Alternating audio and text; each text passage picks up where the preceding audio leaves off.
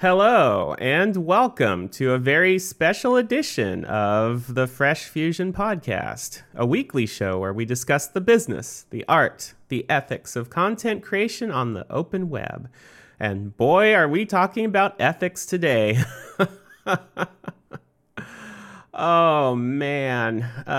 What a week. What a week it has been since the last episode. And even today, things are not going as I had planned. There's no video for this episode because I forgot to charge up my camera's battery.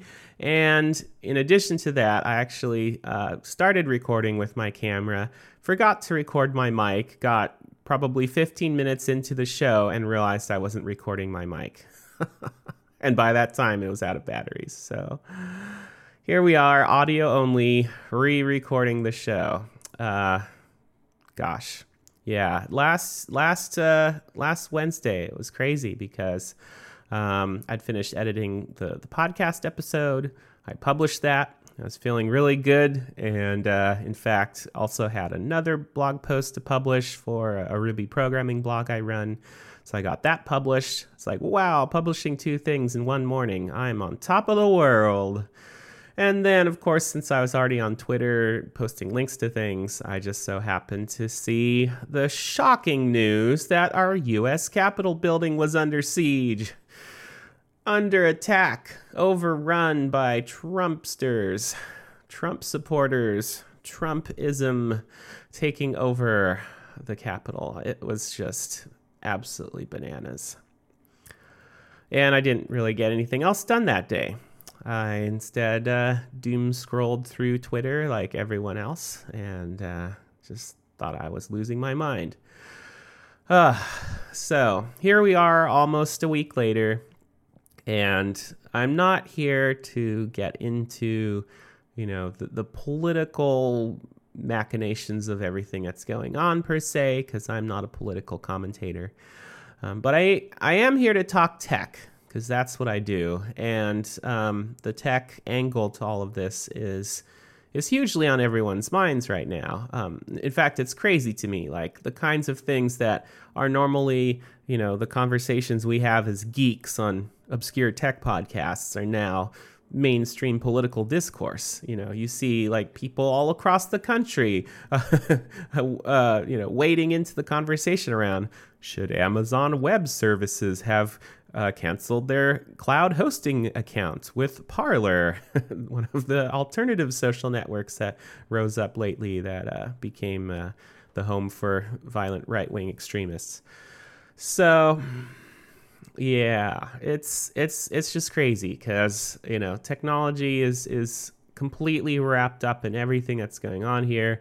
What's the proper role of social networks? What's the proper role of cloud hosting providers and all this sorts of stuff. So I'm going to try to break it down for you. And I'm going to start by a little bit of a personal overview of my background and where I come from, because, everyone's background plays some part in what their views are on things. So here's mine. I used to be, drum roll please, I used to be a Christian, evangelical, conservative, Fox News watching, Rush Limbaugh listening white man, of course. I used to be in the thick of it. I used to be one of those people.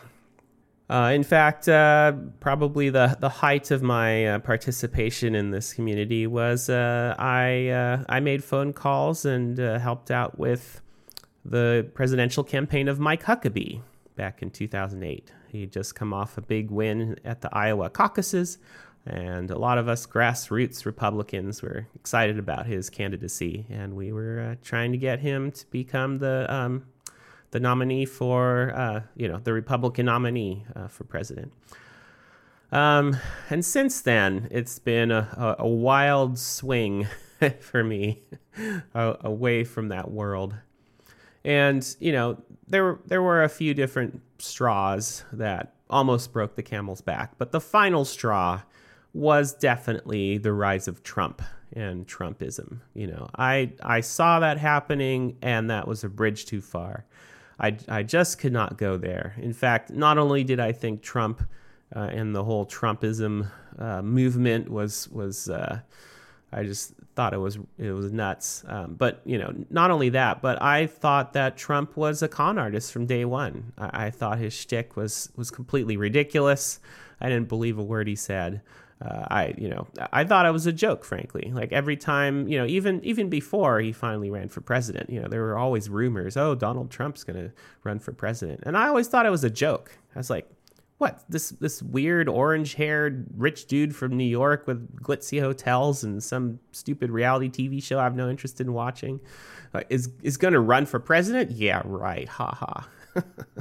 Yeah, no, they're one of these business people that thinks that, they're just going to waltz into government and make everything great because they know business instead of politics, because all the politicians are morons. And, that whole line of thinking, there's been a strain of that forever. You've had people, way in the past, say Ross Perot, for example. There's always been this line of thinking of, oh, we need a competent businessman to take over the government. So, Donald Trump was self-styled as the competent businessman who could take over government. But I thought it was a con job all along. I didn't have any faith in the man. So I watched in horror as one by one the dominoes fell, and I saw all these Christian leaders that I looked up to and respected and thought had principled stands on things just fall in line behind Trump. And, the more dirt that came out on Trump and showing what a truly wretched person he is, they just stood by him. And I'm like, what? I didn't sign up for this. This is not what I thought I was fighting for. So, I had to swing in a different direction. And for a while, I, tried to put myself into the libertarian bucket. I voted for Gary Johnson in the 2016 election because I didn't want to vote for Hillary, and I certainly didn't want to vote for Trump, so I voted third party. But here we are now, and we're seeing the end game, the true end game of Trumpism and where that ideology leads. We're seeing it just totally devolve into a bunch of extremists, right-wingers, domestic terrorists, basically.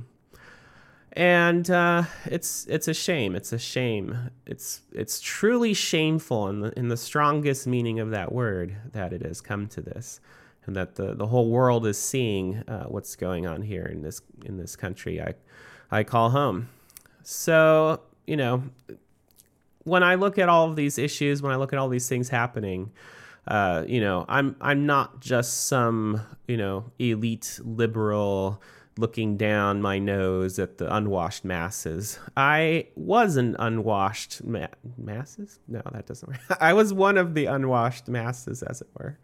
I was in the thick of it. I was that white man, Christian, conservative, evangelical, Republican voting person. And so, I understand that mind. I understand it. And the thing you have to understand about this movement is, it's built on the back of conspiracy theories. Conspiracy theories are at the heart of everything. And you have to realize this. In fact, I didn't even go into this yet on the first recording. And now that I'm talking about it on this recording, I think, this is really something to emphasize. I was under the impression that, there was this concerted effort by the liberals, by the atheists, by the gays, by the this, by the that their number one agenda was to destroy the very fabric of Christian America. It was Christians versus the atheists and the gays and the whoever's. We're in this grand culture war, and it's literally a war because you have, the angelic hosts, God's hosts in the angelic realm versus the demonic hordes run by Satan. So, literally, if you were, against what the people of God, what the prophets were saying, you were in league with the devil. that was a real thing. That, this isn't a joke. This isn't a, like, oh, haha, league with the devil. That's so silly. I mean, this is what we believed. And, we wouldn't necessarily walk up to somebody and say, hey, if you're a liberal, you're in league with the devil. It was more like, oh, people are deceived. Like, these are people that have just fallen under deception. So it's our job to, essentially evangelize them into the light. If only they could see what deception they're under and, come over to the side of the kingdom of God, the kingdom of heaven. I followed people like Lance Wallnau, who preached about the 7 mountains. There's these 7 mountains of culture, and I don't exactly remember them all, but you have things like, the mountain of education and the mountain of media and the mountain of this, like all these sort of cultural mountains, if you will. And the goal was to get God-fearing Christian people installed at the top of all these mountains. And that's what Trump promised. Trump promised a shortcut. Trump said, hey, you evangelicals out there toiling away, once I become president, it's all going to happen. We're going to take over all these mountains. I know media. We're going to get Christians in the media. I know government. Well, not really. I know what the government should be, so I'm going to install Christians in top positions in government. And I know, whatever. And, I know business. I know what our foreign policy should be. And so we're going to get evangelical Christians installed at the top positions of all these mountains, if you will, basically. So that's what Trump promised, and in some respects, Trump delivered on that promise. And that was the end goal, apparently, of all this. I thought this was an organic thing. I thought, like, by keeping your head down and diligently, trying to honor God and trying to live according to your principles, eventually God himself will, bring favor upon you and help you to rise through the ranks. But then Trump came along. He's like, nah, I'm going to do it. And everyone said, okay. So apparently we don't need God. We just need Napoleon. The French Revolution happened, and then Napoleon came along and said, well, you kind of need a strongman leader to, rally the troops and, go to war with everyone else. And they said, okay. And so that's what happened with Trump. You had the Tea Party and the extreme evangelicals, and they're all like, we need power. And Trump came along and said, well, I'll give you power. And they said, okay. And, cue that famous scene where, Satan actually came along and talked to Jesus and said, hey, bow down and worship me, and I'll give you all the power. So, it begs the question, who's on the side of the demonic hordes here after all? But theology aside, full disclosure, I actually don't believe in much, if not all, of the dramatic supernatural imagery of, what people consider to be part of the Christian faith. At best, I'm a progressive Christian. At worst, I don't know. At worst. Otherwise, I'm just an agnostic. I oscillate between progressive Christian and agnostic, depending on the time of day. I'm feeling pretty agnostic right now, let me just say, because all this, it's hard to stomach all this display of white supremacy mixed up with Christian nationalism. But anyway, so that's, the long story short here, that's my background. And so I look at all this happening right now, and, the thing is that the tech companies are really between a rock and a hard place because, on the one hand, there's this view of like, oh, the tech companies, they're so powerful, they're controlling everything. And the problem is that they haven't properly cracked down on all these conspiracy theories and all this neo-Nazi and white supremacy stuff. They've let all this stuff flourish on their platforms and nobody could stop it. So you have that viewpoint. On the one hand, these tech companies are powerful because they enable these conspiracy theories and the neo-Nazis and the Trump, extreme Trumpism viewpoints. They just let this run amok. On the other hand, you have people saying, "Oh, the tech companies, they're so powerful. They're uncontrollable. They're not under the any regulation or anything. They're cracking down on us conservatives. They're taking our voices away as the right wing, and they're just doing the bidding of liberal elites that are unaccountable." So the problem here is that you can't hold both of those viewpoints simultaneously. Those are completely opposing viewpoints. You can't say the tech companies are too powerful. They haven't gotten rid of the extremists, the neo-Nazis, the white supremacists, all these QAnon conspiracy theories, blah, blah, blah. You can't say that and also say, oh, these tech companies, they're too powerful because they crack down on the conservatives and they're sympathetic to the left and blah, blah, blah. Those two viewpoints are completely in opposition. So we have a problem here where it seems like everyone can agree that Twitter and Facebook and so forth are too powerful and Amazon's too powerful. Who are they accountable to? They can just make whatever decisions they want about who's in and out of these platforms. So everyone can seemingly can agree on that. But the way to fix it, you have completely opposing viewpoints. You can't tell Twitter and Facebook, hey, get your act together, kick out all the conspiracy theorists and QAnon and Trump supporters and white supremacists and blah, blah, blah.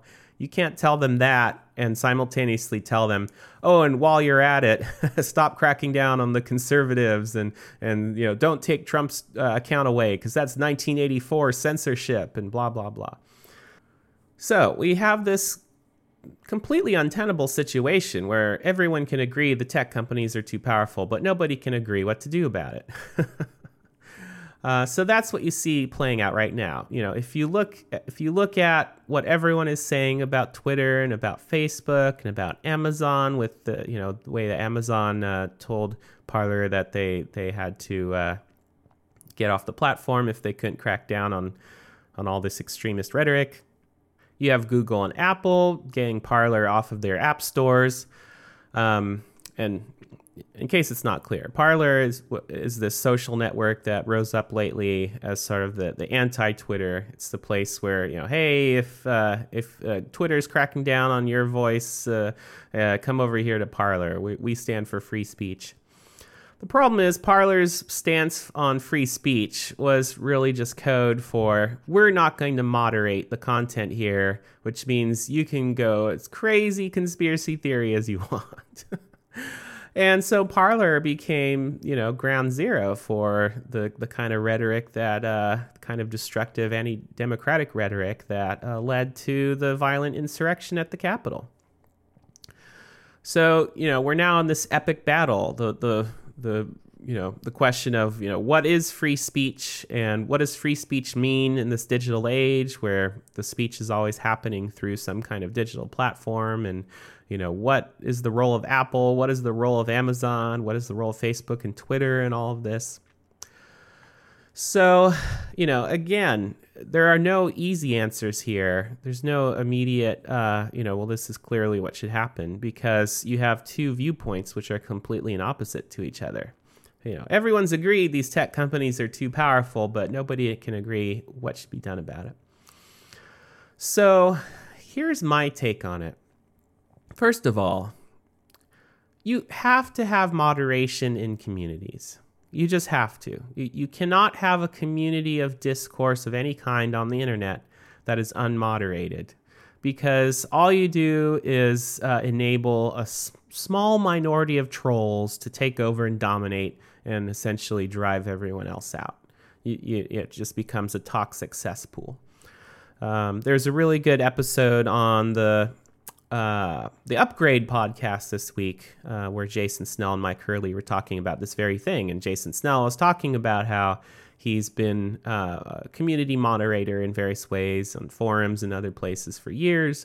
He's hosted various podcast panels on all sorts of topics that sometimes get heated because it's like, Star Wars fans talking about Star Wars or something, and people might have disagreements, but so it's often his job in all of these different venues to be the voice of reason, to say like, hey, let's take it down a notch, or hey, if you violate that policy one more time, you're out, and all that kind of stuff that moderators do. So Twitter and Facebook and any of these other platforms, it's undeniable that they have to have some kind of moderation policy. And, you can quibble as to what that moderation policy is, but they have to have a moderation policy. You can't just let it be a free-for-all, because, all that will do is make it so that a small group of people just spew the most outrageous, inflammatory rhetoric, and everyone else will leave because they just don't want to deal with that. So, so there's that argument that, you have to curtail the speech of a few people in order to protect the free speech of, the majority of people that are, just trying to, reasonably get along and actually, have some kind of intelligent discourse and debate. It's like, if you're at a town hall and you have some people up on stage debating, you can't just have random people in the audience shouting whatever. Like, well, of course they have the right to free speech, but they don't have the right to free speech, sitting, as audience members where, everyone's there for a debate. Like, you have to hear the people there who are actually debating. Otherwise, everyone else just shouting whatever is curtailing the free speech of the people who are debating there. So, there's all these situations in real life. You can point to town squares and other places where, or you can, pull out the old, you can't shout fire in a crowded theater sort of thing. Like, there are reasonable curtails of free speech in situations where, the free speech of a tiny number of people, so-called, I'm putting free speech in air quotes here. The free speech of a few people is destroying the ability for everyone else to exercise their free speech rights. You have to protect, the majority of people in these situations. So that's what Twitter and Facebook are finally having to do here. Twitter and Facebook and Amazon are having to protect the safety and the rights of the majority of people, both on their platforms and in this country in general, because you have to stand against this minority of trolls at best and violent extremists at worst. So that's one line of argumentation I would put out there, that you when looking at these issues around free speech, you have to look at sort of this basic question of do we let the free speech rights, so-called, of a few people drive everyone else away and essentially enable these violent extremists. So there's that issue, and then the other issue is, the only solution that I can think of any kind that can, somewhat unite these disparate viewpoints around what to do around tech companies is some kind of oversight, some kind of regulation. The problem is we don't want the government regulating speech, right? I mean, that's what the First Amendment is all about. So we don't want, we don't want some, bureaucrats in Washington or, even elected politicians, sending a memo to Mark Zuckerberg saying, hey, here's what you can have on your platform or not. We don't want, either Kevin McCarthy or Nancy Pelosi sending memos to Jack Dorsey on Twitter saying, hey, here's what you need to do to take stuff off your platform. So, these companies, what they should have done all along, of course, here is they should have had independent, boards of people that can review and make policy. And, they've taken steps in this direction. They pay lip service. But, at the end of the day, obviously, it's up to Jack Dorsey. He has the final vote here. It's up to Mark Zuckerberg or maybe Sheryl Sandberg. it's up to them to make that final call of what is or is not on their platform. And, it shouldn't be that. It shouldn't be that. Twitter and Facebook and YouTube and these other platforms are just, they're too big at this point for it to be like that. So, we have to have some kind of regulation. Not that it's the government making policies, but it's that, independent oversight boards, made up of reasonable people from a variety of backgrounds, some kind of conglomeration that's representative of the demographics of this country. You have to have something like that, making these final determinations over, a relatively small amount of content. Obviously, this isn't necessary if people are posting about like, here's my review of the latest Samsung phone or I think the latest Star Trek Discovery show sucks. Like, nobody cares about that stuff. Nobody's getting, nobody's, going to look at, most conversations. And even if it gets a little heated, think this is the end of the world. The problem really is, when it gets into issues around politics and around, things like racism, white supremacy, hate speech, being virulently anti-gay or whatnot. These issues where it's really, us against them, scorched earth kind of rhetoric. Again, like in these areas where these platforms do have enormous ability to influence and control discourse, you have to have independent oversight. You just have to. The question is, who provides that independent oversight? I don't think that should be the government. I definitely don't think that should be the government. I don't think the United States government or any other nation's government should be, is qualified to or should be in the job of policing content. But clearly these tech companies can't police their own content. They have proven, completely inadequate to do the proper job of what they need to do here. And now everyone is mad about it. So, the way I see it, the only solution here is, government-sponsored regulation that says tech companies need to be able to set up and rely on independent review boards around these sorts of things. Because, when questions come up like, do we need to remove the Twitter account for the president of the United States?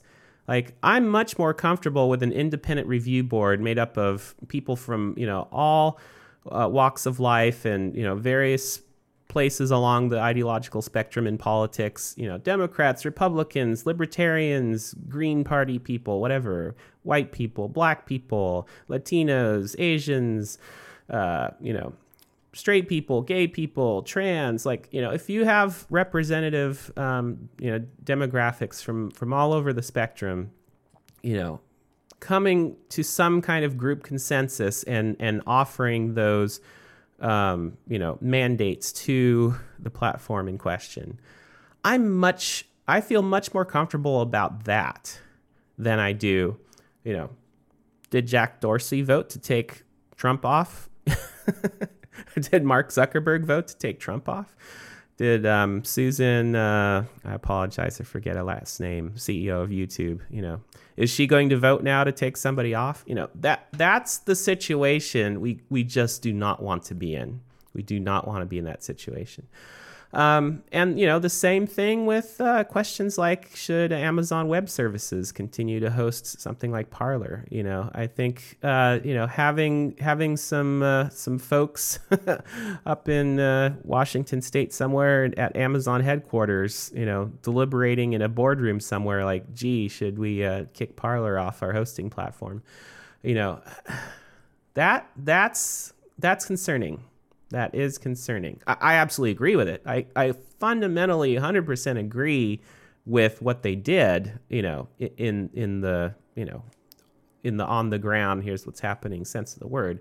But on principle, should companies like Amazon have the power to just kick folks off their hosting platform that, are suddenly, not in the good graces of society at large. Like, I think society at large, quote unquote, should be the determining factor here, not, a few people, employed by Amazon in a boardroom somewhere making that determination. And you see even the ACLU, which is, often you see people, out there from the conservative side of things saying the ACLU is a bunch of liberals and blah blah. But ACLU lawyer Ben Wisner, just a day ago, there was a quote from him saying, "Given the events of the last week, it is understandable that no company would want to be associated with the repellent speech that is now rampant. But there's a difference between a social media platform like Twitter, which is a speech community deciding who its members are and what its guidelines should be, and a company like Amazon that really holds the keys to the internet. There will be times when large majorities of people want to expel speech that is genuinely important. So I think we should encourage, in a broad sense, companies like Amazon to embrace neutrality principles so that there can be a diversity of voices online." In other words, like, it's always it always seems right at the time to ban all the people that are saying terrible things until you end up on the side that's being banned, right? So, seeing Amazon ban Parler today, seems to make sense. But what if tomorrow Amazon were to ban some other group of people, some other social network or whatever that,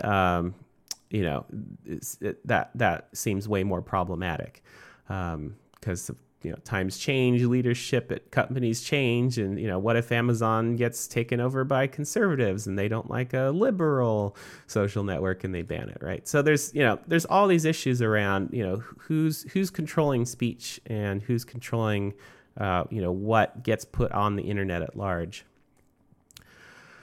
So again, there's no easy answer here, and that's what everyone is saying. But there has to be an answer eventually. And I'm just putting it out there that I do think social media platforms and I do think hosting platforms like Amazon, I think they have a right to determine who they associate with and who they do business with and who they want on their platforms. The problem is, the right that companies have, I think, kind of diminishes with size. If you're Joe Blow hosting platform LLC in some particular city, and and you're making decisions about who you want to host or whatever, like somebody can go to 1,000 other hosting companies. If you have whatever blog and you're like, hey, sign up and post things on the blog, and then you're like, hey, I don't like what you're posting, I'm kicking you off my blog. Like, so what? Who cares? But once you're the size of Twitter, once you're the size of Facebook, once you're the size of Amazon Cloud, Amazon Web Services, I think you're at the size where you kind of lose, to a certain degree, the right to unilaterally make these sorts of decisions. I think you're at the size where you need to be regulated. And again, I'm a little nervous about regulation because I don't think it should be up to governments to step in and override these sorts of things. I think there needs to be some kind of independent oversight that is neither part of the corporation nor part of the government per se. But that's that's going to be tricky. It's no doubt a very hard problem to solve here. But that's my line of thinking at this time, subject to change.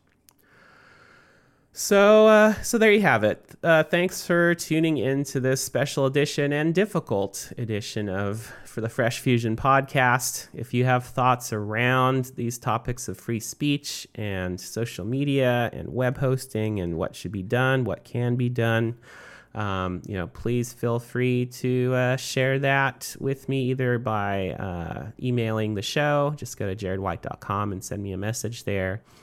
Or if you want to have a more public discourse, I am, of course, on Twitter. Yes, I'm on Twitter. Speaking of the devil, you can find me on Twitter at Jared C. White. You can also find this podcast in your podcast directory of choice, particularly Apple Podcasts. If you could leave a review there, that would be super helpful. All right, that's it for today's show, and I will see you next time. Bye.